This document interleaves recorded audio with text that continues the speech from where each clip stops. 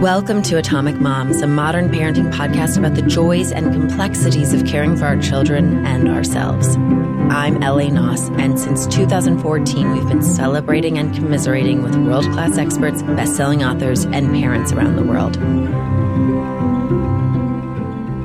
Hi, everybody. Ellie here.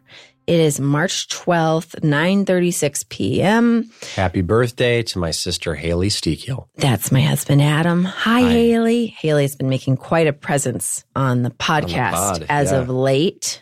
Last week, she got a big shout out when I did an in-person interview with Hillary Frank, who's the creator of the Longest Shortest Time podcast, because Haley told my daughter Sabrina to put toothpaste on her bee sting.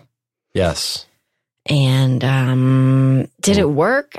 She still complained a ton. It did not work. Right, she still complains. That was 4 weeks ago. Yeah. But I stepped on a bee last year and it took a day. It was the same thing. It was like the first day seems fine. And then all of a sudden it's like so itchy and crazy. Itch central, yeah.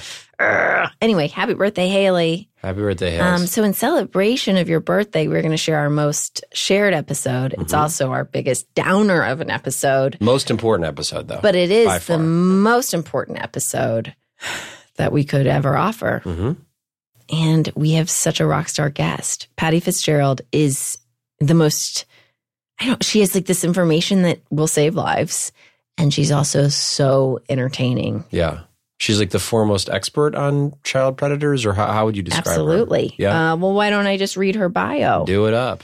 By the way, it's not a downer of an episode. I want to be very clear. Patty Fitzgerald is hilarious. She's a riot. And as a dad who's incredibly uncomfortable with this topic, because it is my worst fear, and I have 2 daughters, and all I want to do in life is protect them. And so this is very hard for me to talk about and hear people talk about. And yet somehow I sat there. This was a live episode. I was the sound guy for the episode. And it was, one of the most important hours of my life, because I felt so equipped and I felt just in charge of the information for the first time in my life. It didn't just feel like some black hole of fear that I was staring down. I felt like, okay, this is still something to be vigilant and concerned about, but I have the tools now. Yes. Yeah. She's very funny and very empowering. Yes. So as for Patty Fitzgerald's bio, she has been successfully teaching child predator safety awareness since 2001. She is the founder and creator of Safely Ever After Incorporated and provides effective, non-fearful safety workshops, seminars, and keynote speeches at schools, community organizations, churches, and corporations throughout the United States. She has trained many crime prevention education and children's advocacy groups with her specialized programs, curriculum, and educational materials. You can find more about Patty Fitzgerald at her website. And I want to say this website like 12 times. It's safelyeverafter.com. I'm also going to have it in my show notes. So you can find out more about Patty's history there. And also more of her materials are available there, as well as information about workshops and her book. Yeah. And I just want to say that she assures us that we can take measures to prevent victimization. It's quite simple. That's what my takeaway was, is like, it's all very intuitive and trusting your instincts. But you have to stick to your guns. You do. And and I think as humans, we don't like confrontation and we don't want to accuse people. And it's just about realizing that if you're getting tinglies in the back of your neck because something feels weird, you at least owe it to your family to see that through and be protective. The 2 things I will say that were takeaways for me is one, like, because again, I'm saying this because you may think I grew up in the 80s, like stranger danger was all anybody talked about. That's not the thing anymore. It's now tricky people. It's an acknowledgement that predators are usually people if not members of your own family. She talks a lot about Uncle Creepy and Cousin Grabby. And we should say that that's because of her. Yes. She's the one who put the spotlight on that and brought that to everyone's attention. And did the tricky people. Tricky people, that's her term. So right? We're going to learn more about that in this episode. Because many of us just watched the Michael Jackson documentary, Leaving Neverland. Tough to watch. So it felt really important to share this episode again now, a year later. In this conversation, again, our first live episode ever, which was crazy. And also like bizarre. Like Ellie's like, I'm going to. I do remember you're like, I want to do a live episode. And I said, that sounds amazing. And you said, it's going to be about child predators. And I was like, big swing. I love it. Let's just get a bunch of people in a room. But after speaking to Patty on the phone, I knew that would be the live episode. No, this woman has so much charisma, so much energy, and so much important information. Yeah. So here are a couple of things that we're going to learn. We're going to learn how to teach our children that they are the boss of their body. We're going to learn why stranger danger is ineffective. You just shared a little bit about that, Ads. The ways in which predators groom our children, how to keep our children safe from cousin creepy, the family code word, when to use it and what to do. Also sleepovers, the ones to avoid and how to politely get out of them. Yeah. And as someone with a 5-year-old, it might seem random that I bring up the sleepover thing so early in the conversation, but it's because it's the thing my daughter asks for every Of course, it's all she wants. That's the thing I forgot. I have to read. Which, by the way, we have never done a sleepover. No. Well, and then we had like a one fake sleepover when Hudson. So Nikki has been a podcast guest twice. And when her son Bennett had his second heart surgery, their older son Hudson spent the night with us. And it was, I know I'm going off on a tangent. It was hilarious though. But it was like the cutest thing on earth. They slept on the floor at the foot of my bed. Yeah. And it was the most adorable thing ever. It was hilarious. They made like a pillow fort of pretty much every pillow in the house. Yep. It was super cute. And I was like, they're going to suffocate. They were so cute. They were adorable. And so it's been hard to be like, no, never again. And she loves to stay in front of all the other kids. Like, when does Hudson get to do another sleepover? Yeah. Like, it was a special circumstance. It was a one-time thing. Anyway. My mom, I was raised, this is a bit of a tangent, but it's interesting. My mom just didn't like sleepovers for a million different reasons, most of which is she had 4 children and was like, I don't want more kids at the house. And it's a pain if you're a parent. I don't want them either. So she would do what she called 10 o'clock deals, which meant like, people could come over and hang out until 10 o'clock and then everybody went home because what do you really need to do after 10 o'clock? So yeah, it's called 10 o'clock deal. You'd hang out till 10 and then everyone went home. Didn't she also not let your sister do like the prom after party? That feels more like a veto thing, but yeah, I do remember there was some double standards in terms of like. Oh, that's not what I was going to bring up. Well, there were. That's I think stupid. so. I don't know. I'd have to look back. I mean, there was no. Backpedal. No. There was no way my sisters were allowed to stay out all night on prom. There just never would have been allowed. Rightfully so. I'll be the same way. If you think I'm going to let Sabrina stay out all night. My mom tried to get me to sign a legal contract. Classic. You would have followed it though. Knowing you, you'd have been like, guys, I'm so sorry. I would love to do those things, but I signed a contract with my mother. I would not cross one of my mother's contracts. I wouldn't cross your mother's verbal contracts. I just wouldn't cross your mother, period. Okay.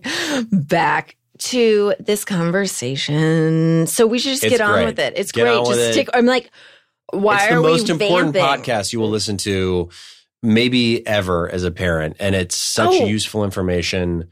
And she emailed me today because I reached out to her and was just like, do you have any thoughts? Can you just email me a couple thoughts if you have them for my intro? And she was so amazing because she's so busy.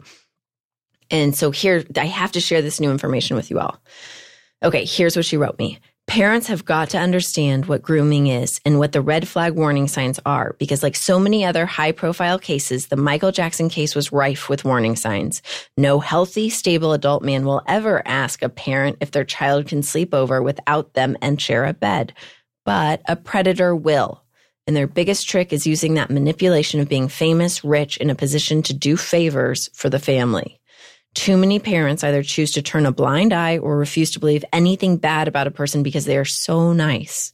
My point of fact never changes. 2 things can be true at the same time and often are. Someone can be nice and still be a molester. In fact, that's usually how it works. If parents are to learn anything from the Michael Jackson victims, it's this. Stop thinking a predator will look mean or dangerous. Stop thinking a nice person in authority isn't capable of victimizing children. And start understanding that it is a parent's job to recognize a warning sign or trick when another person is basically going out of their lane to gain access and alone time with your kid. That's how we protect children. Again, that is Patty Fitzgerald. Mm-hmm. Check out safelyeverafter.com. We will be right back with this conversation in front of a live audience. Don't forget to subscribe and share with everyone you know. Mm-hmm. We'll be right back.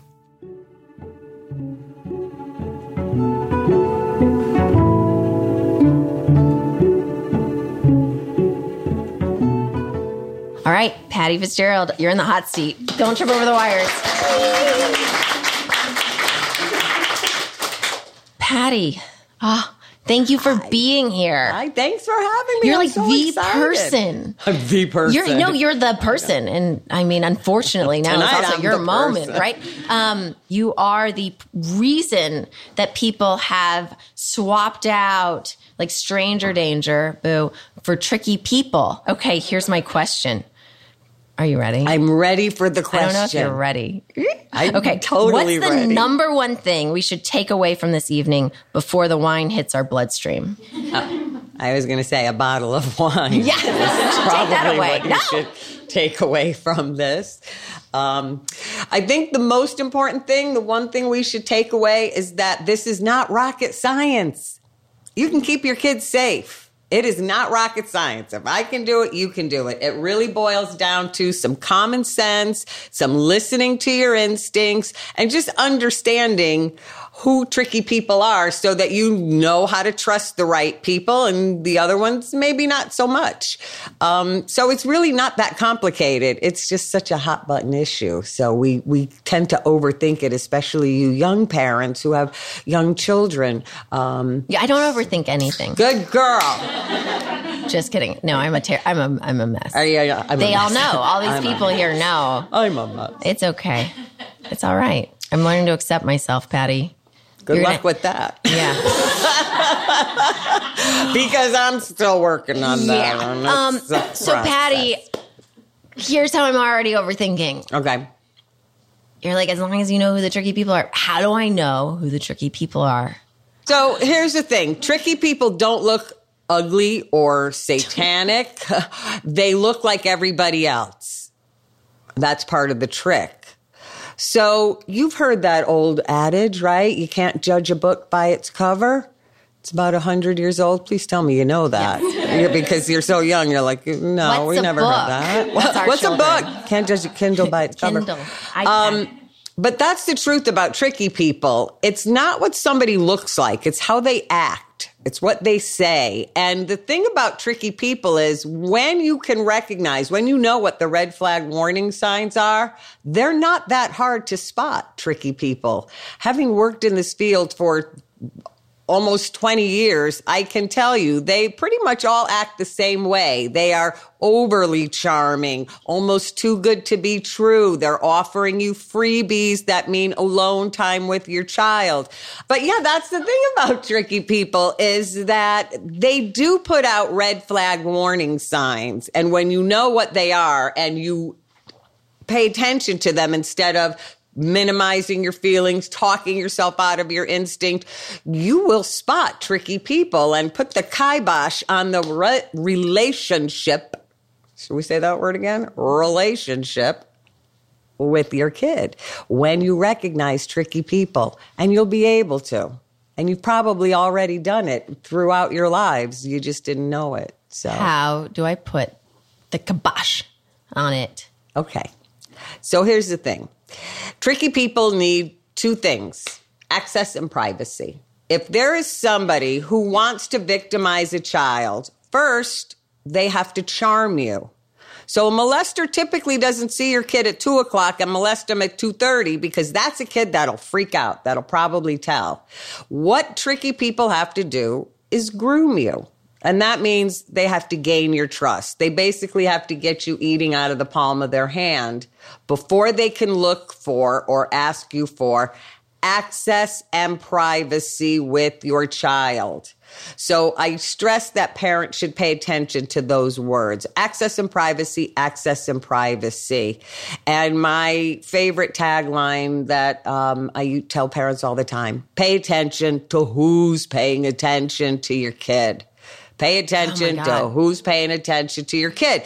If they have every reason under the sun why they adore your child and they want to be alone with your child, just ask yourself if it makes sense. Sometimes it does. Sometimes it doesn't. But does it that's so hard at times. It's not. I swear it's not. It's not? Nope. So, but that makes me feel like, and this is why there are some very brave dads in this audience, and they are, super hands-on. They've committed to this evening. It seems like there are a lot of men that are involved with kids or that would help out. Like one of my best friends has an awesome husband who would be very helpful with kids and seems interested in kids. Yep. I'm asking you as someone who I veer towards total paranoia. Yeah, don't veer away. So so get me back in the lane, Patty, and tell me, how can I let my kids then be with someone who is interested in my kids? Well, it's more than just somebody who's interested in kids. And that's the thing. There are plenty of great dads, hands-on dads. So this isn't, when I do a workshop, it's not like women are good, men are bad. But it's true. No, no, that's not true. There are plenty of good dads. Just because somebody likes your kid or is a hands-on parent doesn't mean they're a molester. What we're really doing is we are looking for clues and cues in people's behaviors, as opposed to just, that's a man and he likes my kid, so he's bad. I have known, and I have a daughter, she's 20 years old. I talk about her all the time. Her name is Marissa. Well, there were plenty of Marissa's friends in elementary school and middle school who had hands-on dads and moms. Right. And some of them I was like, thank God the dad's around because the mom's a flippin' wacko. So it's not dads are bad or men are bad. Right. Here's what I look for. Who's asking what? That's my first thing. It's very New York of me, right? Who's asking what, as we say in my family back in Long Island? Who's asking what? Is that person so crazy about your kid and they have every reason under the sun why they want to take your kid on something special or do something special with your kid that excludes you? It's almost like put one and one together. And if you get two, you get two. But if you don't, slow down. In plain English, if grandma says, I want to take Marissa to the movies on Saturday and I don't want you to come, it's a special treat and I'm going to spoil her rotten, thumbs up, that makes sense.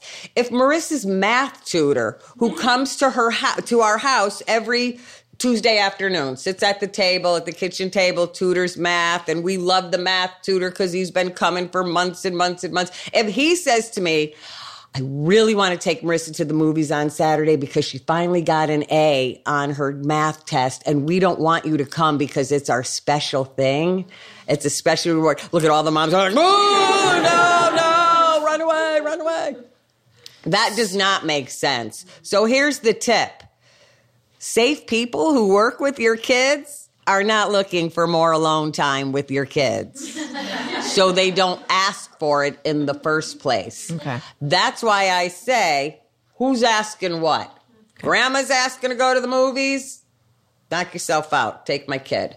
Math tutor thinks my kid walks on water and she's so smart and I want to reward her with an outing that excludes you, Patty. Thumbs down, no. And all you have to say to a person who you think is heading in the wrong direction, you don't have to go, oh my God, that's so molestery. I can't believe you asked me that. Because parents never know what to say. Yeah, give me the words. I got plenty of words. This is LA. I have a scripted line for everything. And the line is this. with your pluckiest parent smile, you say, I'm just not comfortable with that one, so I have to say no. I hope you understand. And since this is a podcast, your listeners should know I have a smile plastered on my face. But that's what you do. You don't have to freak out, but you say, it's all about your comfort level. I'm just not comfortable with that one, so I'm going to say no. I hope you understand. Now, a safe person who didn't mean anything and wasn't trying to worm their way into your little system and your kid, a safe person will respond with something along the lines of, oh, sorry, no harm, no foul, didn't mean to overstep a boundary, blah, blah, blah. A tricky person will tell you, are you kidding? You're so overprotective. Why? I've been tutoring Marissa for a month. She loves me. Or 6 months. You're going to make me look bad. And, you're overprotective. You're going to have to let her go at some point. It's one of the tricks of tricky people. They try and guilt you or get you to second guess your comfort level because you're nice parents. They gaslight you. I love that term. I can't believe you're young and you know that term. They gaslight you because I say it all the time. I just flipped my hair for anyone who's wondering. Seriously, I say that all the time and people are like, what are you talking about, gaslight? Yeah, they gaslight you. That's exactly right. If somebody's trying to make you feel guilty, get you to second guess, that's when you dig your heels in and you do this technique I call the broken record technique. Adam knows that one well. Does he? The broken record technique is you just say the exact same thing that you just said. I'm sorry, I'm just not comfortable with that, so I have to say no. I hope you understand. If you have to say it more than once, get that tricky person out of your house pronto. As I mentioned earlier, like if you're a single parent, I'm assuming that those kids are more vulnerable. Yes, they are. So let's say there is a single working mom and there is someone who is mentoring her child and wants to take her son, a man wants to take her son to the movies or something like that. How do you know then? Because, it'd be really freaking weird if someone wanted to take Sabrina. But if it was my son and I was never around because I was trying to provide for our family, how can I protect him? But also allow those sort of like father-son mentorships to happen. You have to be really careful with mentoring and people who want to mentor your kids. I'm not going to lie to you. Single parents are more vulnerable simply because you're short one set of eyes and one extra caretaker. So whether you're a single mom or a single dad, you can be more vulnerable because predators have told me you're an easy hit because sometimes you're desperate for childcare, mentoring. So here's the thing. If you're a single parent, it doesn't mean that you can't trust anybody and that you have to be more paranoid, but it does mean that you have to be very smart about who you're going to allow access and privacy with. And I think that one of the most important things we can do is slow down on farming our kid off to everyone. Because sometimes you get lucky and sometimes you don't. As a single parent, you're allowed to have a boyfriend or a girlfriend. You're allowed to have relationships. But knowing that you are a more vulnerable, in a more vulnerable demographic, be very mindful if the people who gravitate towards you, whether it's girlfriends, boyfriends, your social life, are they so interested in your child as well? Are they really eager to bond with you and your kid? So if the person is always saying things like, I want to bond with your child, I want to mentor your child, and you can go get your nails done, or you can work late and I'll take care of this. Ask yourself why. Especially in this day and age, safe people are more cautious than ever. So when somebody is too eager, I slow down. I put the brakes on that relationship with my kid. You're allowed to date and all of that, but that's your relationship, not your kids. And as far as single parents go, Tricky people, this is the trick. They love to worm their way into your family system with offers of helping you, offering freebies, relieving you of your parental duties, just, saving the day. I always say, who's jumping in to save the day for you? Because that's one of the oldest tricks in the book.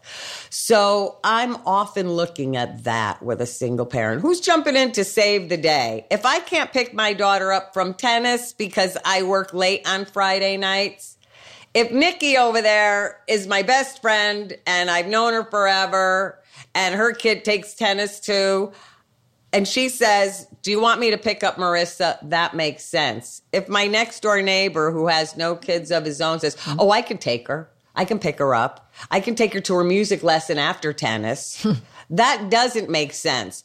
Tricky people look for those little ins. And if you are so eager or if you so need people to help take care of your child, tricky people love to jump in and do that.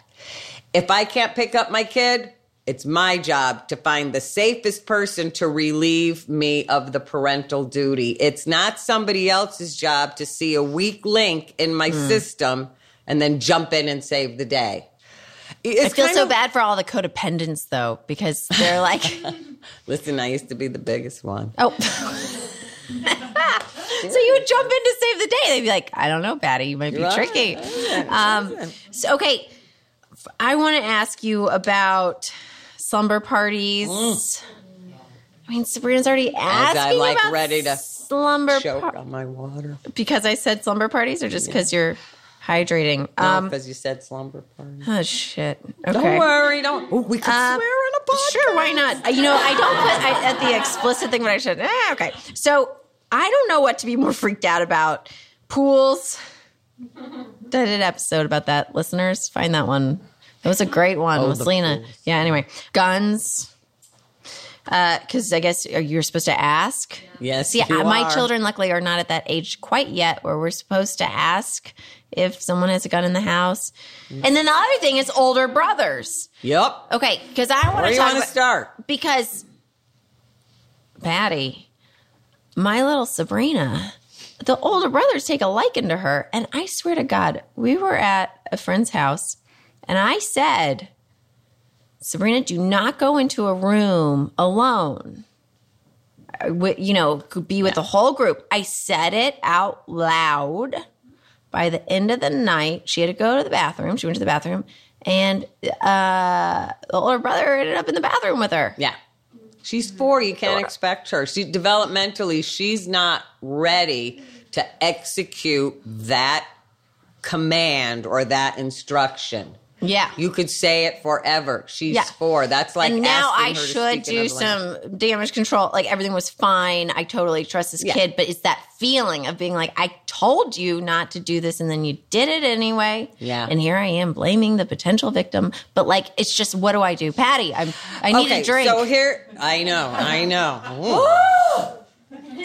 I often suggest drinking during the molester talk. The thing is, you got to know what you're working with. You're working with a 4-year-old. Most of you guys are working with young children, right? You're parents of young children. Developmentally, they can only do so much. And I'll give you a big parent tip. The more you say, don't do this, don't do that, your kid does it. Don't doesn't register. I'm not a fan of don't. I'm a fan of do. What do you do? On that blue and white postcard, that's one of your handouts. There's a rule on there. That's the Super 10 safety rules for kids and grown-ups. Number 5 is check first before you go anywhere or do anything, even with someone you know. I think it's more important to teach kids what to do in certain situations rather than what not to do. Or, everybody says don't, but you shouldn't say don't. You should say do. Do. Teach your kid how to respond. It's about being proactive. So teach your kid how to respond or what to do in certain situations.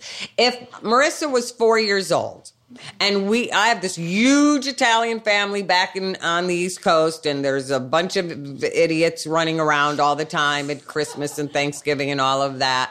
My job there's a couple of things you do, Ellie.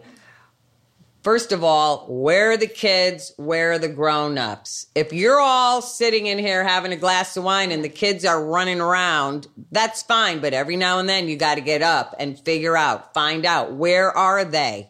They shouldn't be upstairs behind a closed door. So it's your job to go up and check and go up. No closed doors, you guys. Come on downstairs.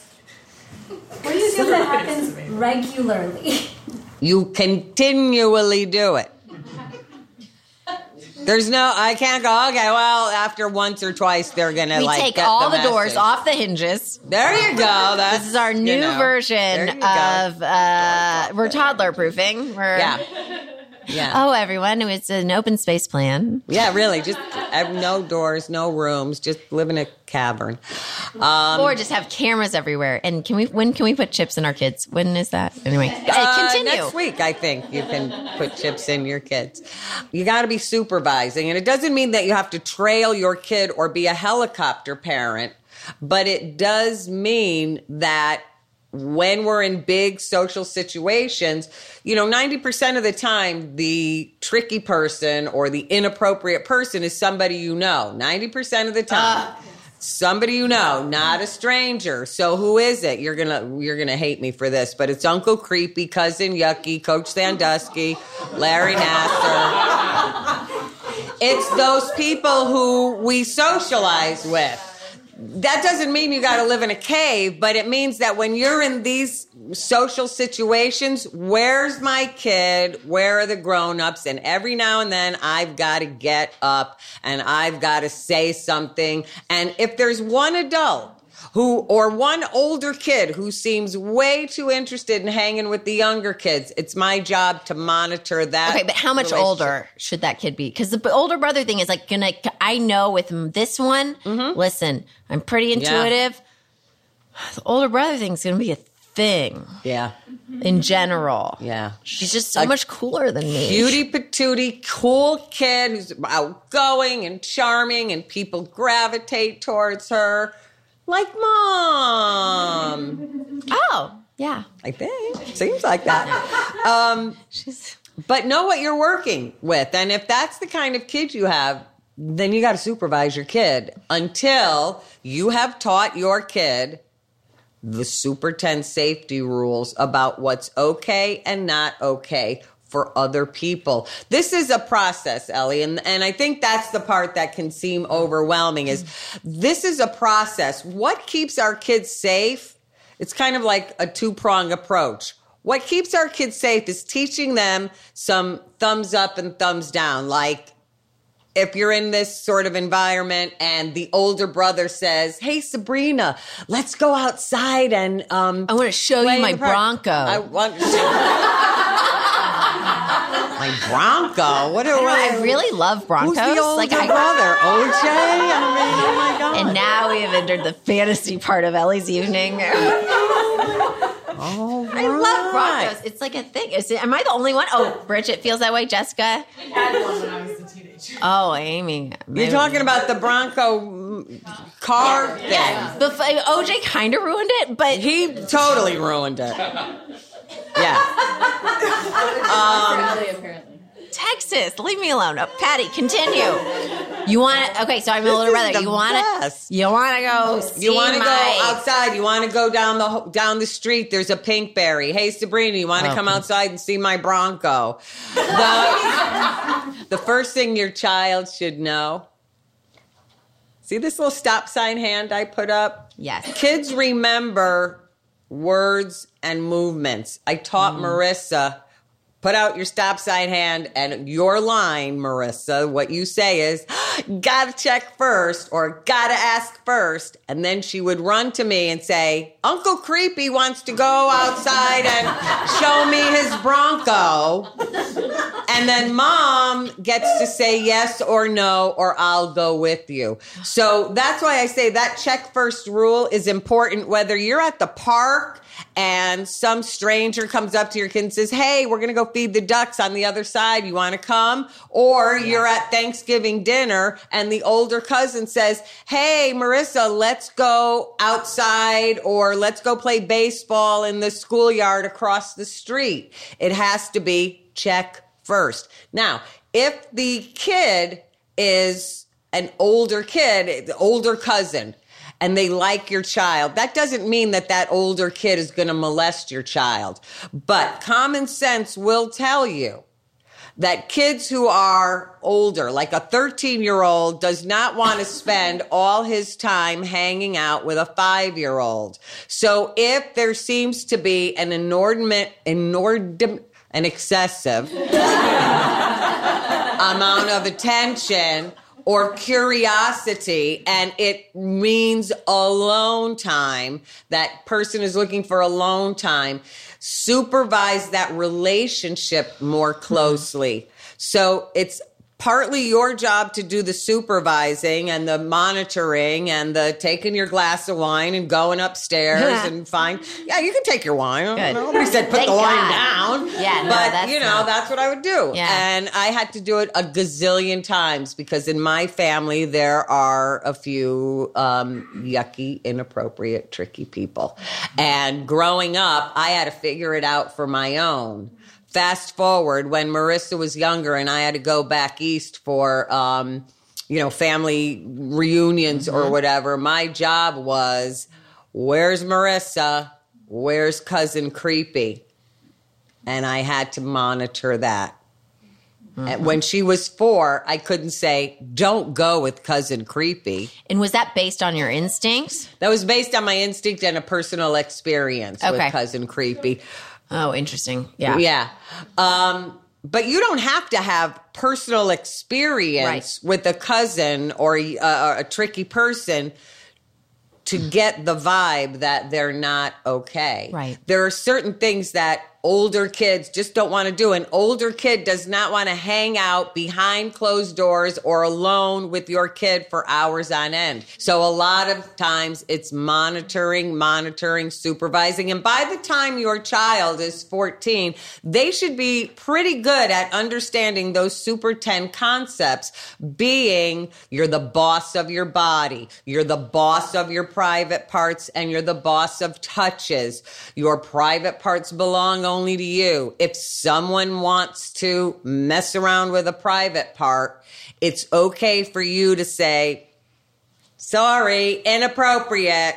Don't touch my private parts. Also, you have to say. Yeah. Yeah. But we have to teach our kids that. We have to teach our kids. So if you were all sitting in a workshop with me, this is one of the things that I would be telling you right off the bat. Use anatomically correct words for body parts, penis and vagina, because child predators don't. They usually use a cutesy little nickname. So if your kid knows penis, vagina, and Uncle Creepy says, did you know that your vagina looks kind of like a cookie? And your kid goes, cookie, that's my vagina. What Uncle Creepy hears is, somebody already taught this kid something. I could get busted. That's not the kid I want to mess with. The other part, look, I hear everybody I mean, it really upset my mother when Sabrina was talking about her vagina. Yeah. And then especially when I upped the ante, and that's thanks to Bridget, but I upped the ante by being like, that's not your vagina, it's your vulva. That's one of Bridget's. Oh, jeez, you were really like, we're going to laser in on this anatomy. Continue, Patty. Boobies do get upset. I wasn't raised on penis, vagina either. I couldn't say the words, I think, till I was 30. But I still have a cupcake. I have a 6-month-old. I have nothing left. Continue, you look Patty. Amazing, by the way, for having a 6-month-old. It's stress. Honestly, you are like... It's the flu over Christmas thing. Is that it? Yeah. I need to get the flu. Yes. Okay, so what are the other steps? Okay. So teach your kid, boss of my body, boss of my private parts. And you start now when your children are young. So if you're in my workshop and you're a preschool parent, Blame everything on Miss Patty. And the lines, the script you say to your kid is, I went to Miss Patty, the safety ladies class. And she said, because they love when you go to school, because they understand it. So you've got to speak their language. You've got to communicate the way they understand. I went to Miss Patty, the safety ladies class, and she said, now that you're growing up, you get to be the boss of your body. Oh, she'll love that. Oh, my God. They do love it. And they immediately know what a boss is. When you talk to your kid, ask them what a boss is. Immediately, a boss is in charge. That's right. A boss is in charge. You're in charge of who touches your body and who can't touch your body. So all of this language that I'm giving you right now, this is what you say to your kids. I went to Miss Patty's class. She said, now that you're growing up, you're the boss of your body. That means you're the boss of your private parts, or for you parents, the boss of your penis and vagina. And you're the boss of your whole body. And you get to decide who can touch you and who can't touch you. And there are certain touches on our penis or vagina that are, thumbs down, inappropriate. So if somebody tries an inappropriate touch, just say, don't touch my vagina. Don't touch my penis.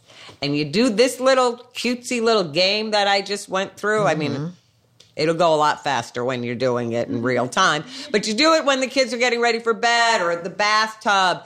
And you let them know that they're the boss of their bodies. And then you remind them when they're 5 and when they're 10 and when they're 20 and they're going to Coachella, which is what happened with Marissa last year. Yep.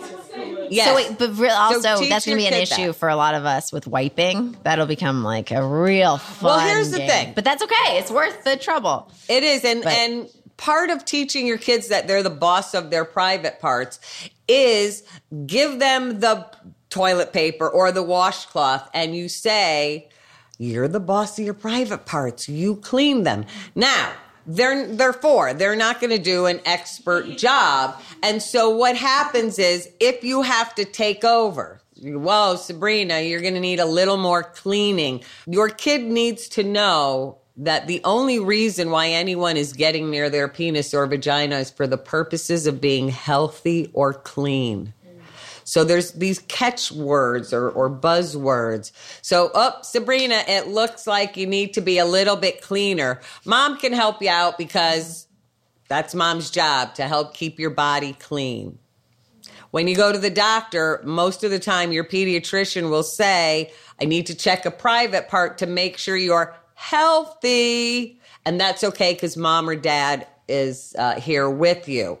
And if your pediatrician forgets to say it, you chime in and say it. It's okay for your pediatrician, for your doctor to check your private part because mom's here and it's only to make sure you're healthy. And you see me doing this thumbs up, thumbs down thing all day long. I do this with kids. Get into the habit of giving your kids this signal because it resonates with them and they go, yeah, okay. So clean and healthy. So when Sabrina says, I don't want to take a bath because I'm the boss of my body. Oh, yeah. She Because did that she tonight. will. Yeah. Your response, parents, is, yay, you are the boss of your body. Always agree with your child, and then you zing with what you got to zing. It's like the 1, 2, Yeah, exactly. Yeah. I like that. You are the boss of your body, yay. But mom and dad are the bosses for when you have to stay healthy and clean. So you're still got to take a bath, but you get to be the boss of the bath. And you get to be the boss of your vagina and you get to clean your vagina and the rest of your body. And if you need a little help cleaning, that's when mom or dad jump in for a little extra help cleaning. And so it starts your child thinking in terms of, well, the only reason that anybody is near my penis or vagina or my private parts right now is for the purposes of healthy and clean. Okay? And that comes with practice. Practice makes perfect. So that's a conversation you want to start having with your kids every flippin' bath time. It's exhausting, and I don't envy you. But you'll get through it. But that's something you want to teach your kid. Yeah. And so your young children love the word inappropriate. They love that word. So teach them a private parts touch with our friends or our big cousins. And you see how I'm doing it with a smile? Because that's how you don't scare the crap out of your kids, is that you say it with a smile and then it stays with them. If anybody wants to play with your private parts, that's inappropriate. You just tell that toucher, don't touch my vagina. And you have to practice it. And you're going to practice having your kids say, don't touch my vagina, don't touch my penis, don't touch my butt. And your kid's going to laugh. I love it. And that let them laugh. Is like, it's so hilarious. This is going to be great. Yeah. Because they started a revolution. Those poor teachers. We should send an email tonight and warn them. Anyway, continue, Patty. You might, yeah, you better tell. If your preschool teachers know anything, and I'm sure they do, they expect it. I was a preschool teacher. I know how they think. But yeah, kids need to just go, don't touch my penis, don't touch my vagina. That's my penis. That's inappropriate. That's inappropriate. Okay, slumber parties.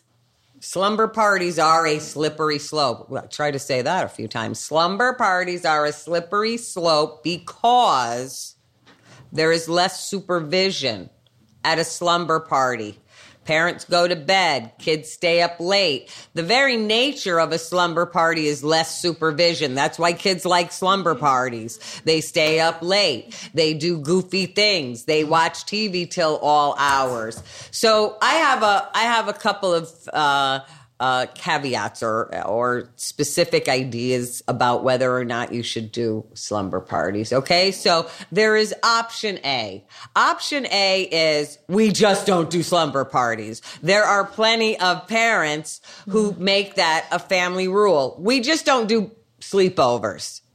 We just don't do them because it's not in my comfort zone. It's not my comfort level. And there are a lot of parents. So you're not going to be the freak parent in the neighborhood or at the preschool that everybody else is talking about. There are a lot of parents who think that way. So that's option A. Then you don't have to make any decisions. If you're going to allow an occasional sleepover, that's option B. My suggestion is keep it a very short list of what approved houses are sleepover houses. Well, you're scaring the crap out of me, Pat. Totally. But okay. Is anyone else cold in here? Am I just shivering in the corner like, oh my God, my daughter's going to get older? And like, what about like Girl Scout troop slumber parties? And I'm going to tell her no, that she can't do it because she's not on a list. Adam. Yeah, he's happy with that. Reel this one back in. What? What if the girl? So you could do that. You guys know what I'm saying? Okay, so everybody, let me tell you something. Marissa had sleepovers. Oh my God. Okay. With what I know, I could have kept Marissa in and said no sleepovers ever. See, that just freaked me out. You said with what I know. There's and a lot. Yet, okay. But listen to the whole thing, Allie. Okay. I know, I could have said no sleepovers. Yeah. But what I also know is that if I am too overprotective or I don't trust anyone, my kid will eventually go nuts when she gets freedom. And I'm really not teaching her anything. Yeah. And what else I know is that not everybody who comes in contact with my kid is a molester. So if you're going to allow sleepovers, just make it a short list. Like for me, this was my guideline. I didn't do sleepovers where there were older teenagers in the house.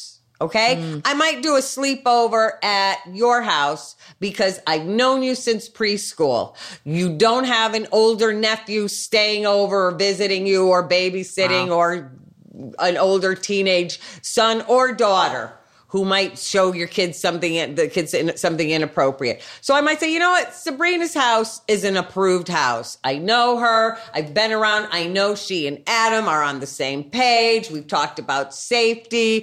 Marissa was allowed to sleep at a couple of friends' houses where there were no older teenagers in the house. I had been in that house a gazillion times. We had known each other since the kids were very, very little.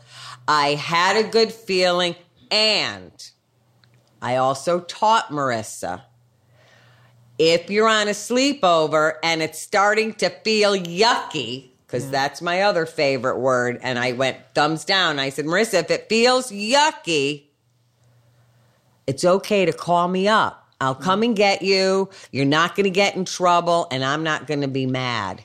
So I had to make sure that she was developmentally ready for a sleepover.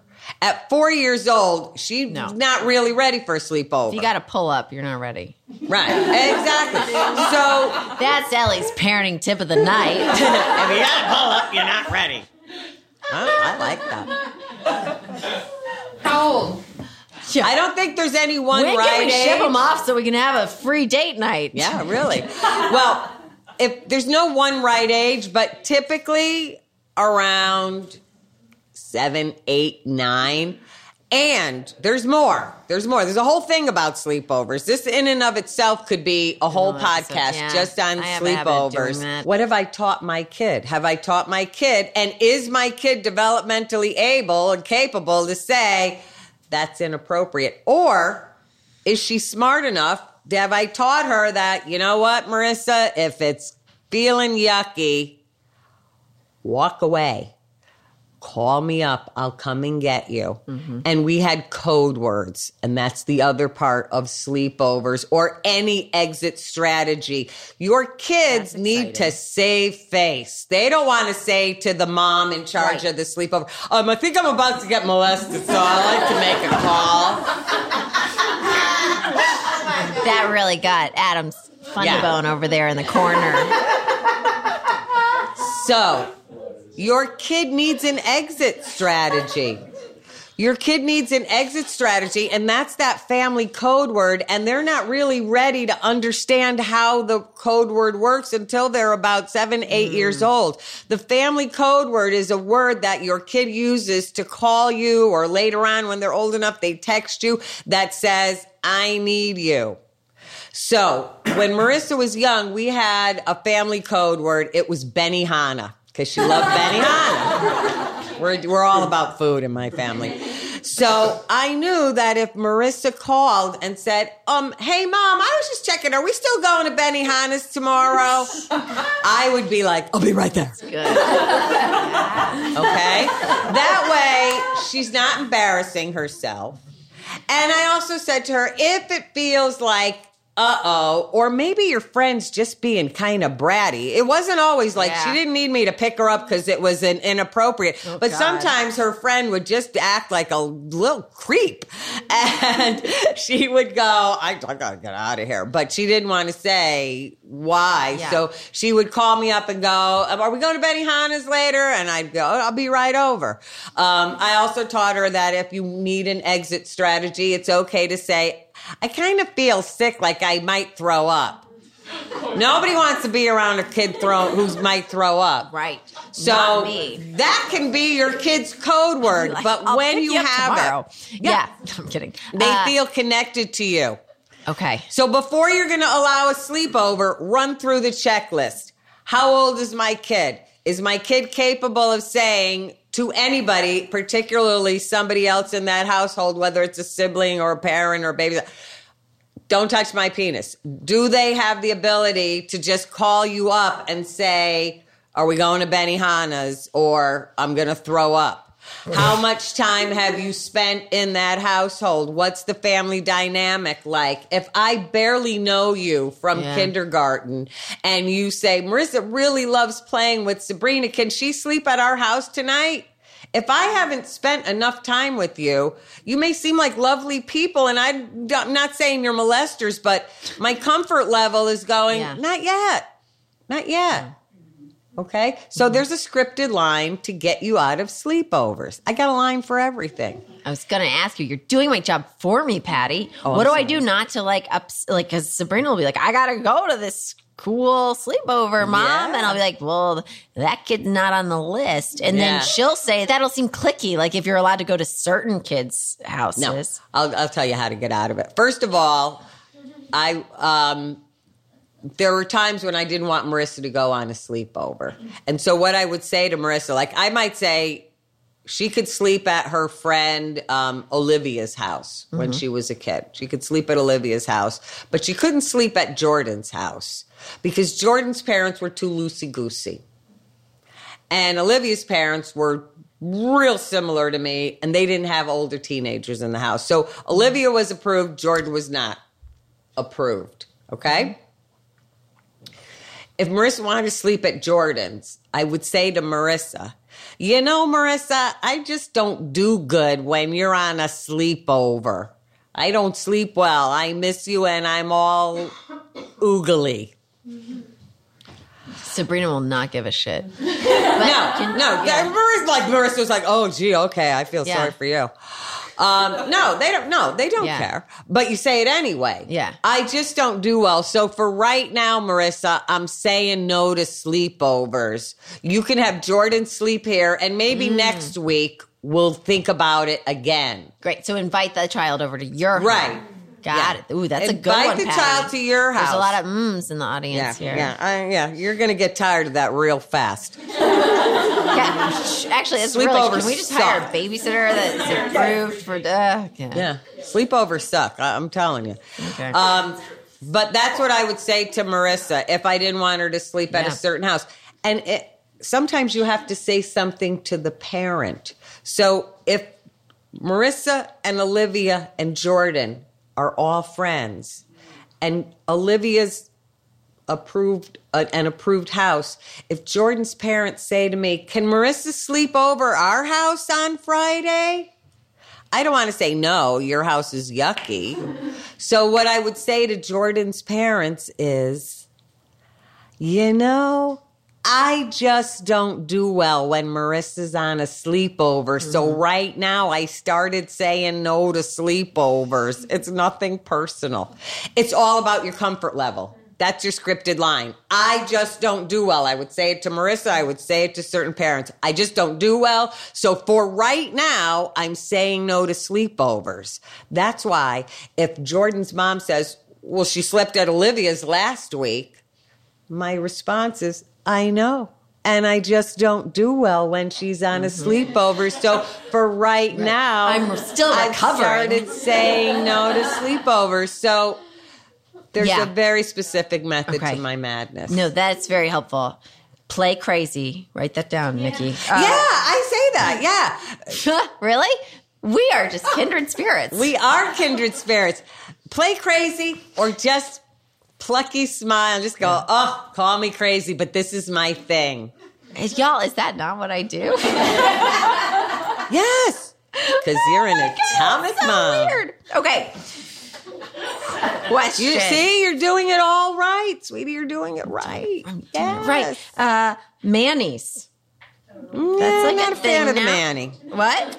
Not a fan of the Yeah, Manny. because this is an anonymous listener. Babysitters too. Like, So actually, Claire, come to the mic right now. Everyone's heard Claire Coffey's episodes. Anyway, continue. So my question is with babysitters, because you know that is a situation where you are trusting this person, That's you know, right. one-on-one with your kid, and you know there's only so many references and friends who've hired them, and you know there could be an entire ring of babysitters and nobody knows because you're never there. Right.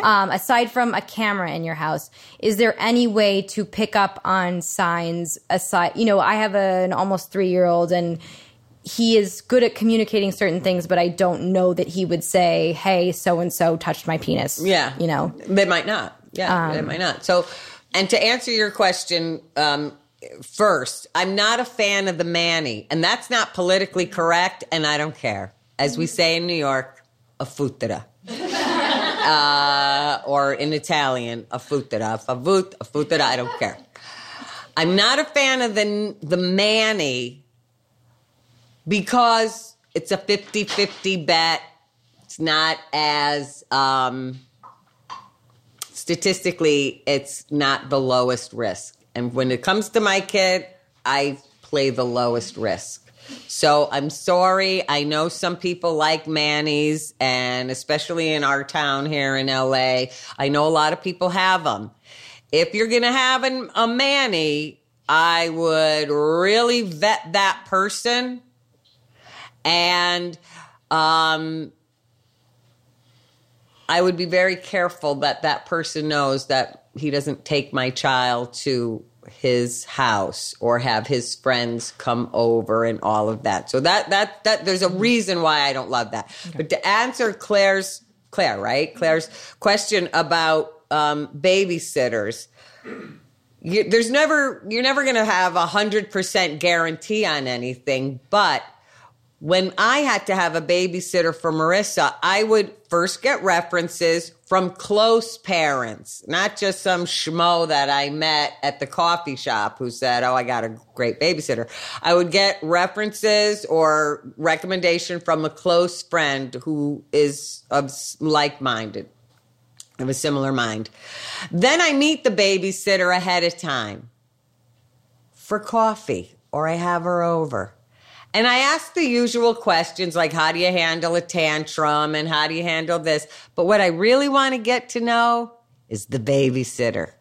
Does the babysitter live in Cuckooville? Does the babysitter have a lot of baggage? So I'm asking questions about, does the babysitter have a boyfriend? Does the babysitter like to bring her friends over? How does your babysitter... What about this BS? Sorry, this just really upset me though. But like how when babysitters want to play with other babysitters at other people's homes, like they want the kids to play, right? But they're hanging out, like, and suddenly your baby's at someone else's home? No. No. Okay. Would you... No. I just have to say no. Just say no. At the risk of sounding like Nancy Reagan, just say no. Okay. Vetting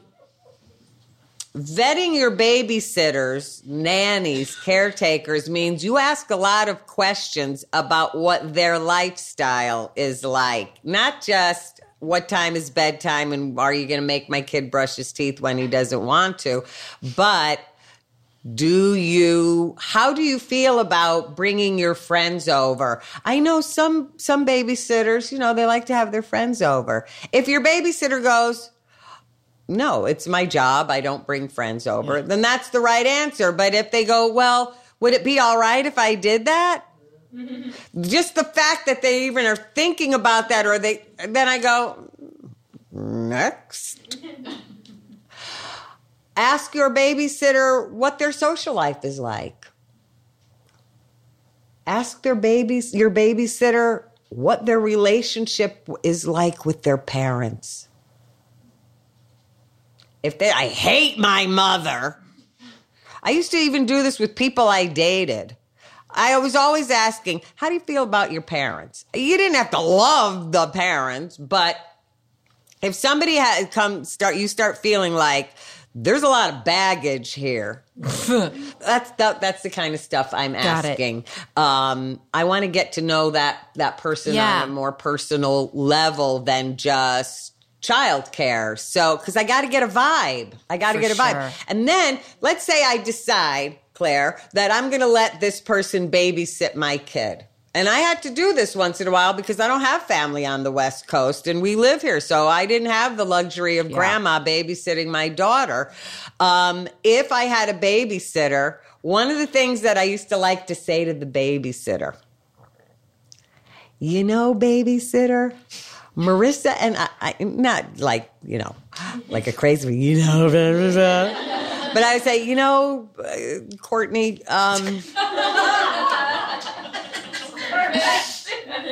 That's a good name for a babysitter, name, right? Yeah, right. Adam, taking notes. Screenwriter over there. Anyway, a lot of screenwriters. Courtney, Marissa and I have been working really hard this week on the private parts and the no secrets and the don't touch me there rules. So just letting you know, I just want to bring you up to speed that it might come up in case she says it. You'll know what she's talking about. Bye. See ya. Bye. And it's sounds like when I'm saying it to you now, it sounds crazy, but really it isn't. It's just like, this is how you bring it. Yeah, you know, we've been working really hard on the private some people parts. would be like, what? Why is the kid saying vagina all the time? Yeah. Like, it's nice to give them a heads up I had anyway. to say that to my mom, too. Yeah. You know, Mom, we've been working on saying vagina, so, you know, don't freak out. She'll Bring be people performing the up to vagina speed. monologues in pre-K next week. Exactly. Okay, feet tickling. Wait, continue. there's more. So that's what you say to the babysitter. I'm on to the feet tickling. I gotta make sure Claire gets her question answered, though. Yeah. Your kid is 3 years old. He's not necessarily gonna say, Courtney tried to play with my penis. What I want to know is, when Courtney leaves, tell me 3 things you did with Courtney. So the next morning, tell me 3 things. Not, did Courtney play with your penis? But tell me 3 things. And this is something else that I teach in my workshops. You don't ask close-ended questions. When your kid goes to school, when your kids spend time with the babysitter, tell me 3 things you did with Courtney, Marissa, and I'll tell you 3 things I did when I went out last night. I went to the movies. I had cake. Somebody almost hit my car in the parking lot. I would say I drank with all of your friends' moms. Yeah, you might want to leave that one. But if you hear anything like, I don't like Courtney, or Courtney's mean, or Courtney's yucky, maybe Courtney's not going to be the babysitter anymore. I also look for signs in my child. I look for any kind of emotional or behavioral signs, like suddenly they're clingy or crying, or they're saying things about Courtney that don't make sense. But I like to ask whether Marissa went to school, if she spent the weekend at grandma's, if Courtney was babysitting. Marissa, tell me 3 things, because I need to read her. Most of the time you're going to get good stuff, okay? But I do have a thing about the cameras too. I had a dad, because dads, you have some great ideas. It's not all the moms who are doing all the heavy lifting. I had a dad in a workshop say to me, when the babysitter came to his house, he would say to the babysitter, if you hear a beep, beep, beep, it's the camera going off and it'll let me know on my cell phone. Don't worry, I can turn it off remotely. The guy didn't have a camera within 50 miles of his house. That's brilliant. But here's the thing. And the reason, isn't that brilliant? I know, that was a really smart dad. And the reason I say that one, Courtney, the reason I say that, Ellie, is that... Tell me I look young enough to be a Courtney. You do. The reason I say that is because the one thing that stops a predator is the possibility of getting caught, which I mentioned earlier. If they think you're the kind of parent who's not dumb or naive, who sort of says things or puts out what I call an involved parent vibe, you are less likely to be a target. So the vibe is, I'm too slick. I'm on you. I'm on this parent thing. Okay? Mm-hmm. All right. And you can do this. Yeah. You already do. From the things I'm on I've it. heard I'm you on say. it. I'm You're on it. I'm on Okay? it. It just does that help? Yeah, that's great. Okay. Yeah, it just made me really sad for all the moms out there who can't be that physically present all the time. You can't be physically present all the time, but you can certainly pick the best people to relieve you of your parental duty. Yeah. You can do your due diligence in who is going to provide a ride or be a babysitter. Right. You're going to make smart, educated choices. Yes. You base things on statistics. You're building me up now. Yeah, this Good, feels because better. I want you to finish this This is great. podcast feeling like you got some real No, we will. tools and that you're have- not going to be scared. We've got thank you so much for the tools so far. I'm curious Tons of stuff. about the foot Feet tickling thing? Because listen, I did a web series called Married, Single, Divorced, and we were on a bed and we did interviews. This was before Joan Rivers did it. Anyway, and well, we got a lot of hits and we thought we were really special. And then we realized that a lot of the hits were because like foot fetish people found our web series and they would comment all the time. Everyone's like mortified. I'm dying in a shame spiral over here. And I'm barefoot. This is too much. Point being, when anyone tickles my child's feet, I freak out. So, oh my God. Is it okay? Or is tickling feet okay? Do I have to tell my whole family to knock it off because it creeps me out? Like, what's the deal? No. But it's a really good question, actually. You know, people think I'm going to say, nobody touched my kid. No tickling, no wrestling, no nothing. No. Tickling and hugs and kisses and all that aren't bad. So let's not, put ourselves in a bubble. Nobody touched my kid. The thing about tickling is this. When your kid is very young, a little tickle from Grandma or Auntie Sue or Uncle Joe is no big deal. But is it excessive? Or is it just, tickle? Okay, now I'm going to go get a glass of wine. Tickling isn't bad, but does your kid say, stop, okay, I'm done? And Uncle Joe goes, oh, come on, you love me tickling you. You're my special kid. Don't be like that. Oh, you big baby. Look, you're laughing. You must like the tickling. Yes, right? Thumbs down. So I'm always looking at who's tickling? How long are they tickling? Does it look excessive? Or is it just a cute little, hi, honey, it's so good to see you, tickle, tickle. All right, where's the wine? That's what I'm looking at. And I'm looking at people who seem to want to excessively tickle or touch my child, because predators have told me if we want to molest a child, we've got to get that child used to our hands on their bodies. So we do a lot of excessive physical. So I'm looking and saying, does it seem excessive or does it seem in the realm of a normal tickle or a hug or, a pat on the back? Or is it excessive? Is it excessive wrestling? Is it tickling and then let's go outside and play, Marissa? Is it tickling and then, can I take your kid to the movies on Saturday? Or can I take your kid to Target with me right now?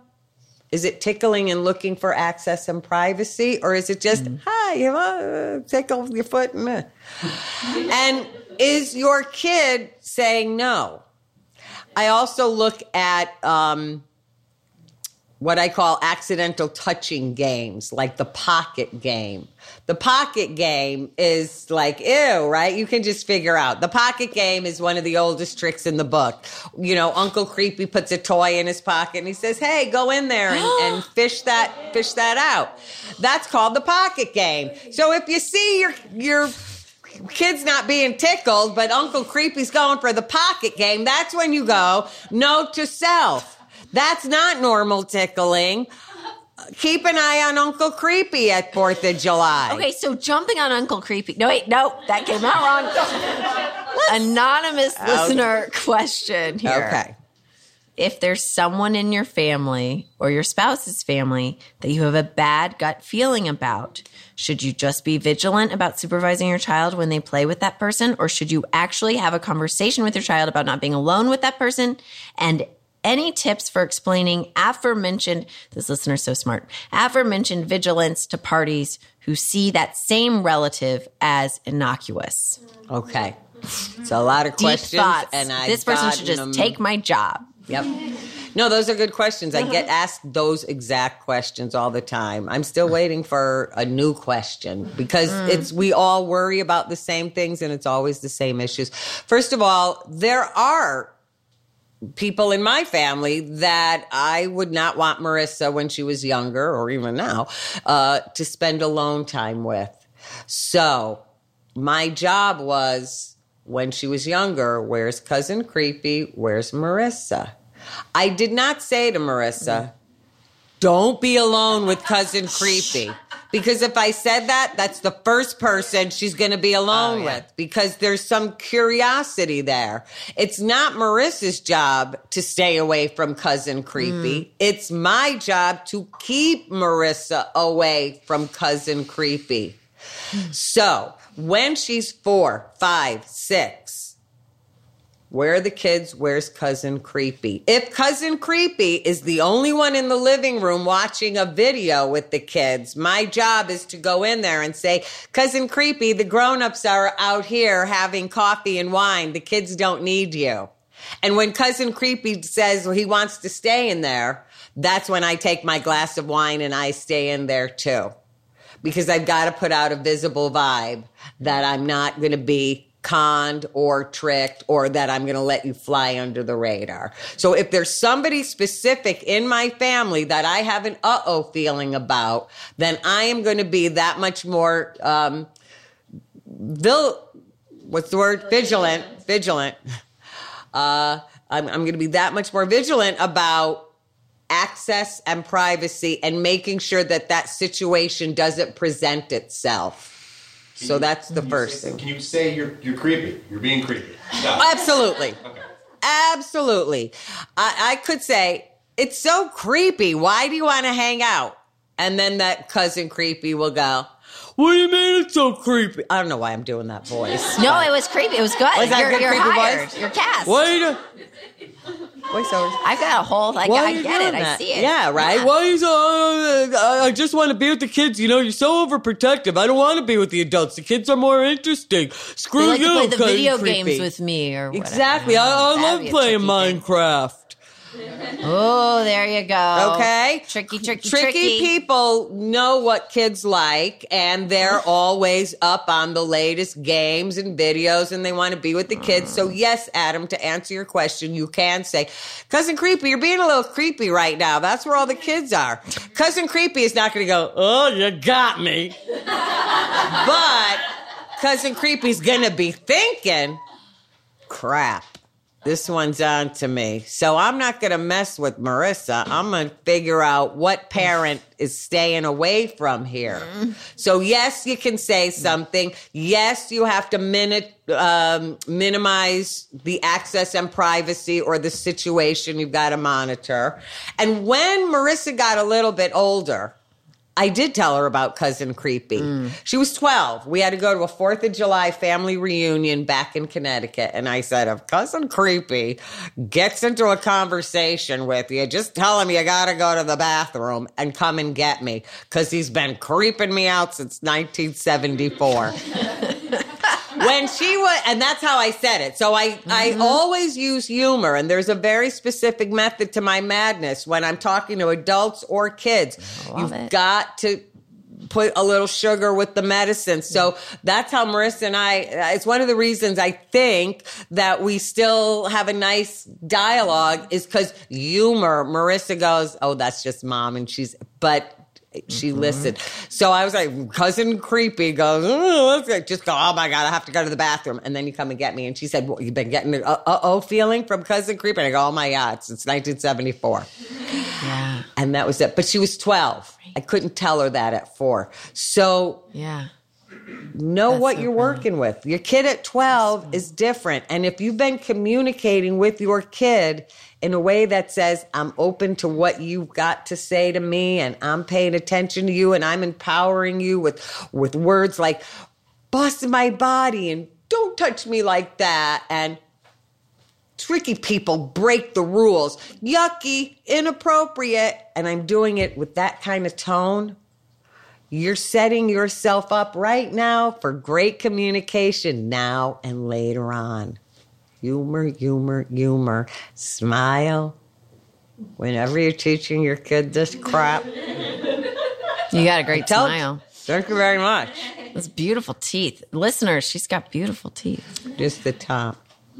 Just the top. The top is all that matters. It's like when I only do my hair in the front, because you're like, that's what I see in them. Anyway. That's what my girlfriend used to say. If I'm walking away and the back of my hair looks bad, I'm walking away from you. I don't care what I look like. Yeah, that part never gets about right. the front and the top. The top, front and top. Does that help, though. Yes. Thank you so much, Patty. And I do think that if I have a cousin creepy, that I owe it to my other relatives or cousins to go, I don't know about you, but cousin creepy creeps me out. Some of your relatives will say, you know what? You're right. Other relatives will say, you're crazy. Because sometimes it will just fall on deaf ears. Because that person just can't go there for whatever reason. They don't want to believe cousin creepy. Yeah. So, also, a lot of people I think that have been traumatized don't want to go there. Yeah. Yeah. You know, the people that have been hurt actually, shockingly to me, they're the ones really with the deaf ear at times. Sometimes the avoidance. Yeah. I'm not a therapist, but anyway. Sometimes that can be true. Sometimes it's like, oh, that's just cousin creepy, or he's so nice he wouldn't do anything, or you're overly paranoid. Right.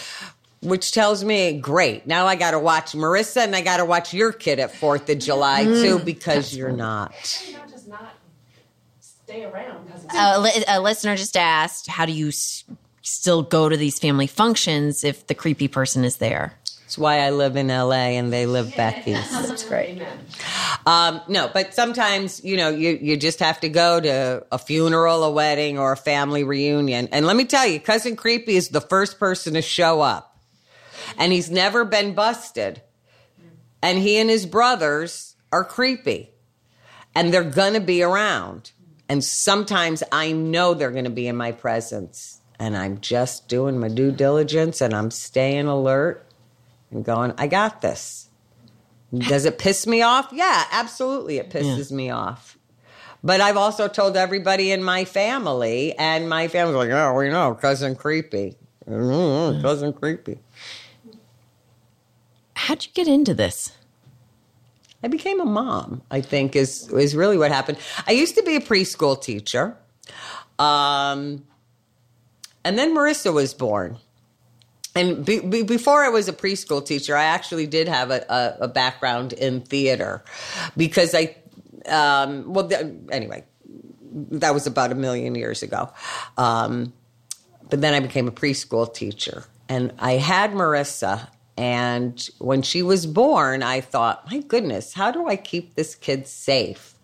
What do I do? How do I, So because I had a background in education, I got a job with a national agency called Parents for Megan's Law. And they are a brilliant agency. And I got a job as their community outreach educator. And because I had a background in education. And I ended up becoming trained and certified. And that was a long time ago. Marissa was just a baby. But that's how I got into it. And I got into it because of personal experience. And also because I had a whole lot of friends when I was older and in my 20s and even in my 30s, I had a lot of friends who had shared with me their own personal experiences of their own Uncle Creepy or Cousin Yucky. And I thought, well, we got to turn this around. And so I started to work for Parents for Megan's Law, and I loved that agency. But I decided that I wanted to start my own education company that was specifically just about prevention education. Parents for Megan's Law does a lot of advocacy, and they have therapists on staff and all of that. And I just wanted to rein it in a little bit and really focus on prevention education. So I started Safely Ever After when Marissa was about 2-3 years old, I think. And in fact, my logo is a butterfly because that was Marissa's favorite thing, was butterflies when she was really little. But I started Safely Ever After because I felt like nobody's going into schools, nobody's doing parent groups and talking about tricky people who make you feel yucky. We're all being told, don't talk to strangers. And it's not the stranger. It's the stranger you know. And I just felt like we need to change this up a little bit.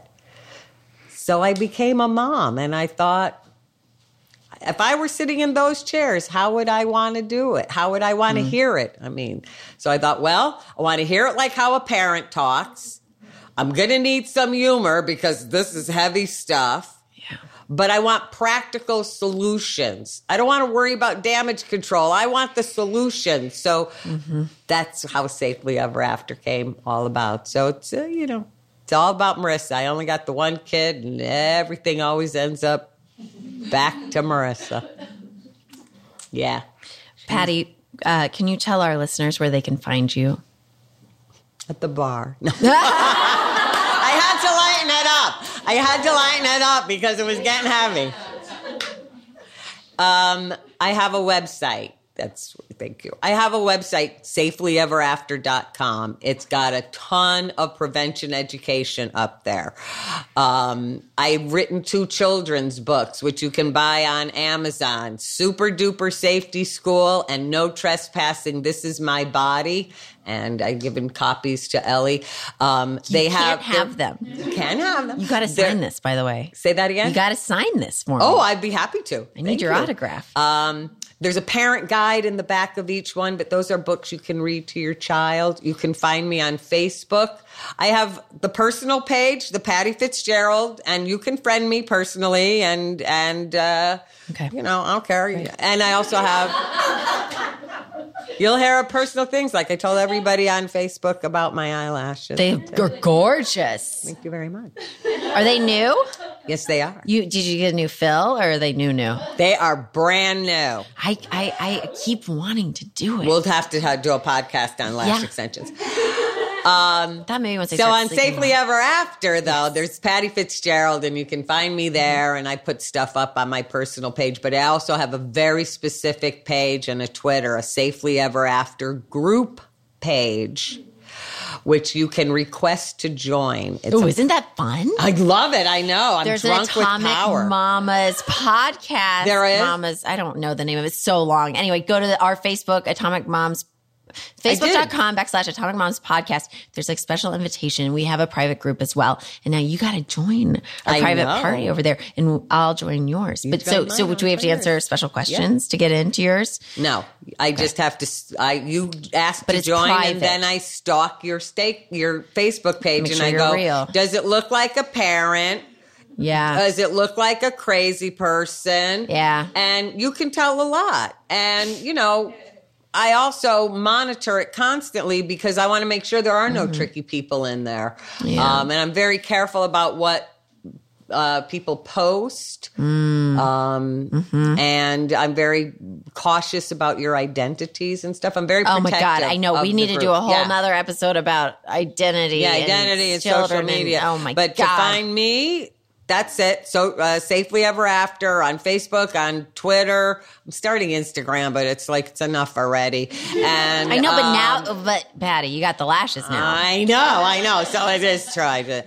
And so now I have to be all about Atomic Moms because I can't tell you how thrilled I am that you invited me, Atomic Mom, to be on your show and that you invited all your friends. So, well, thank you so much My for pleasure.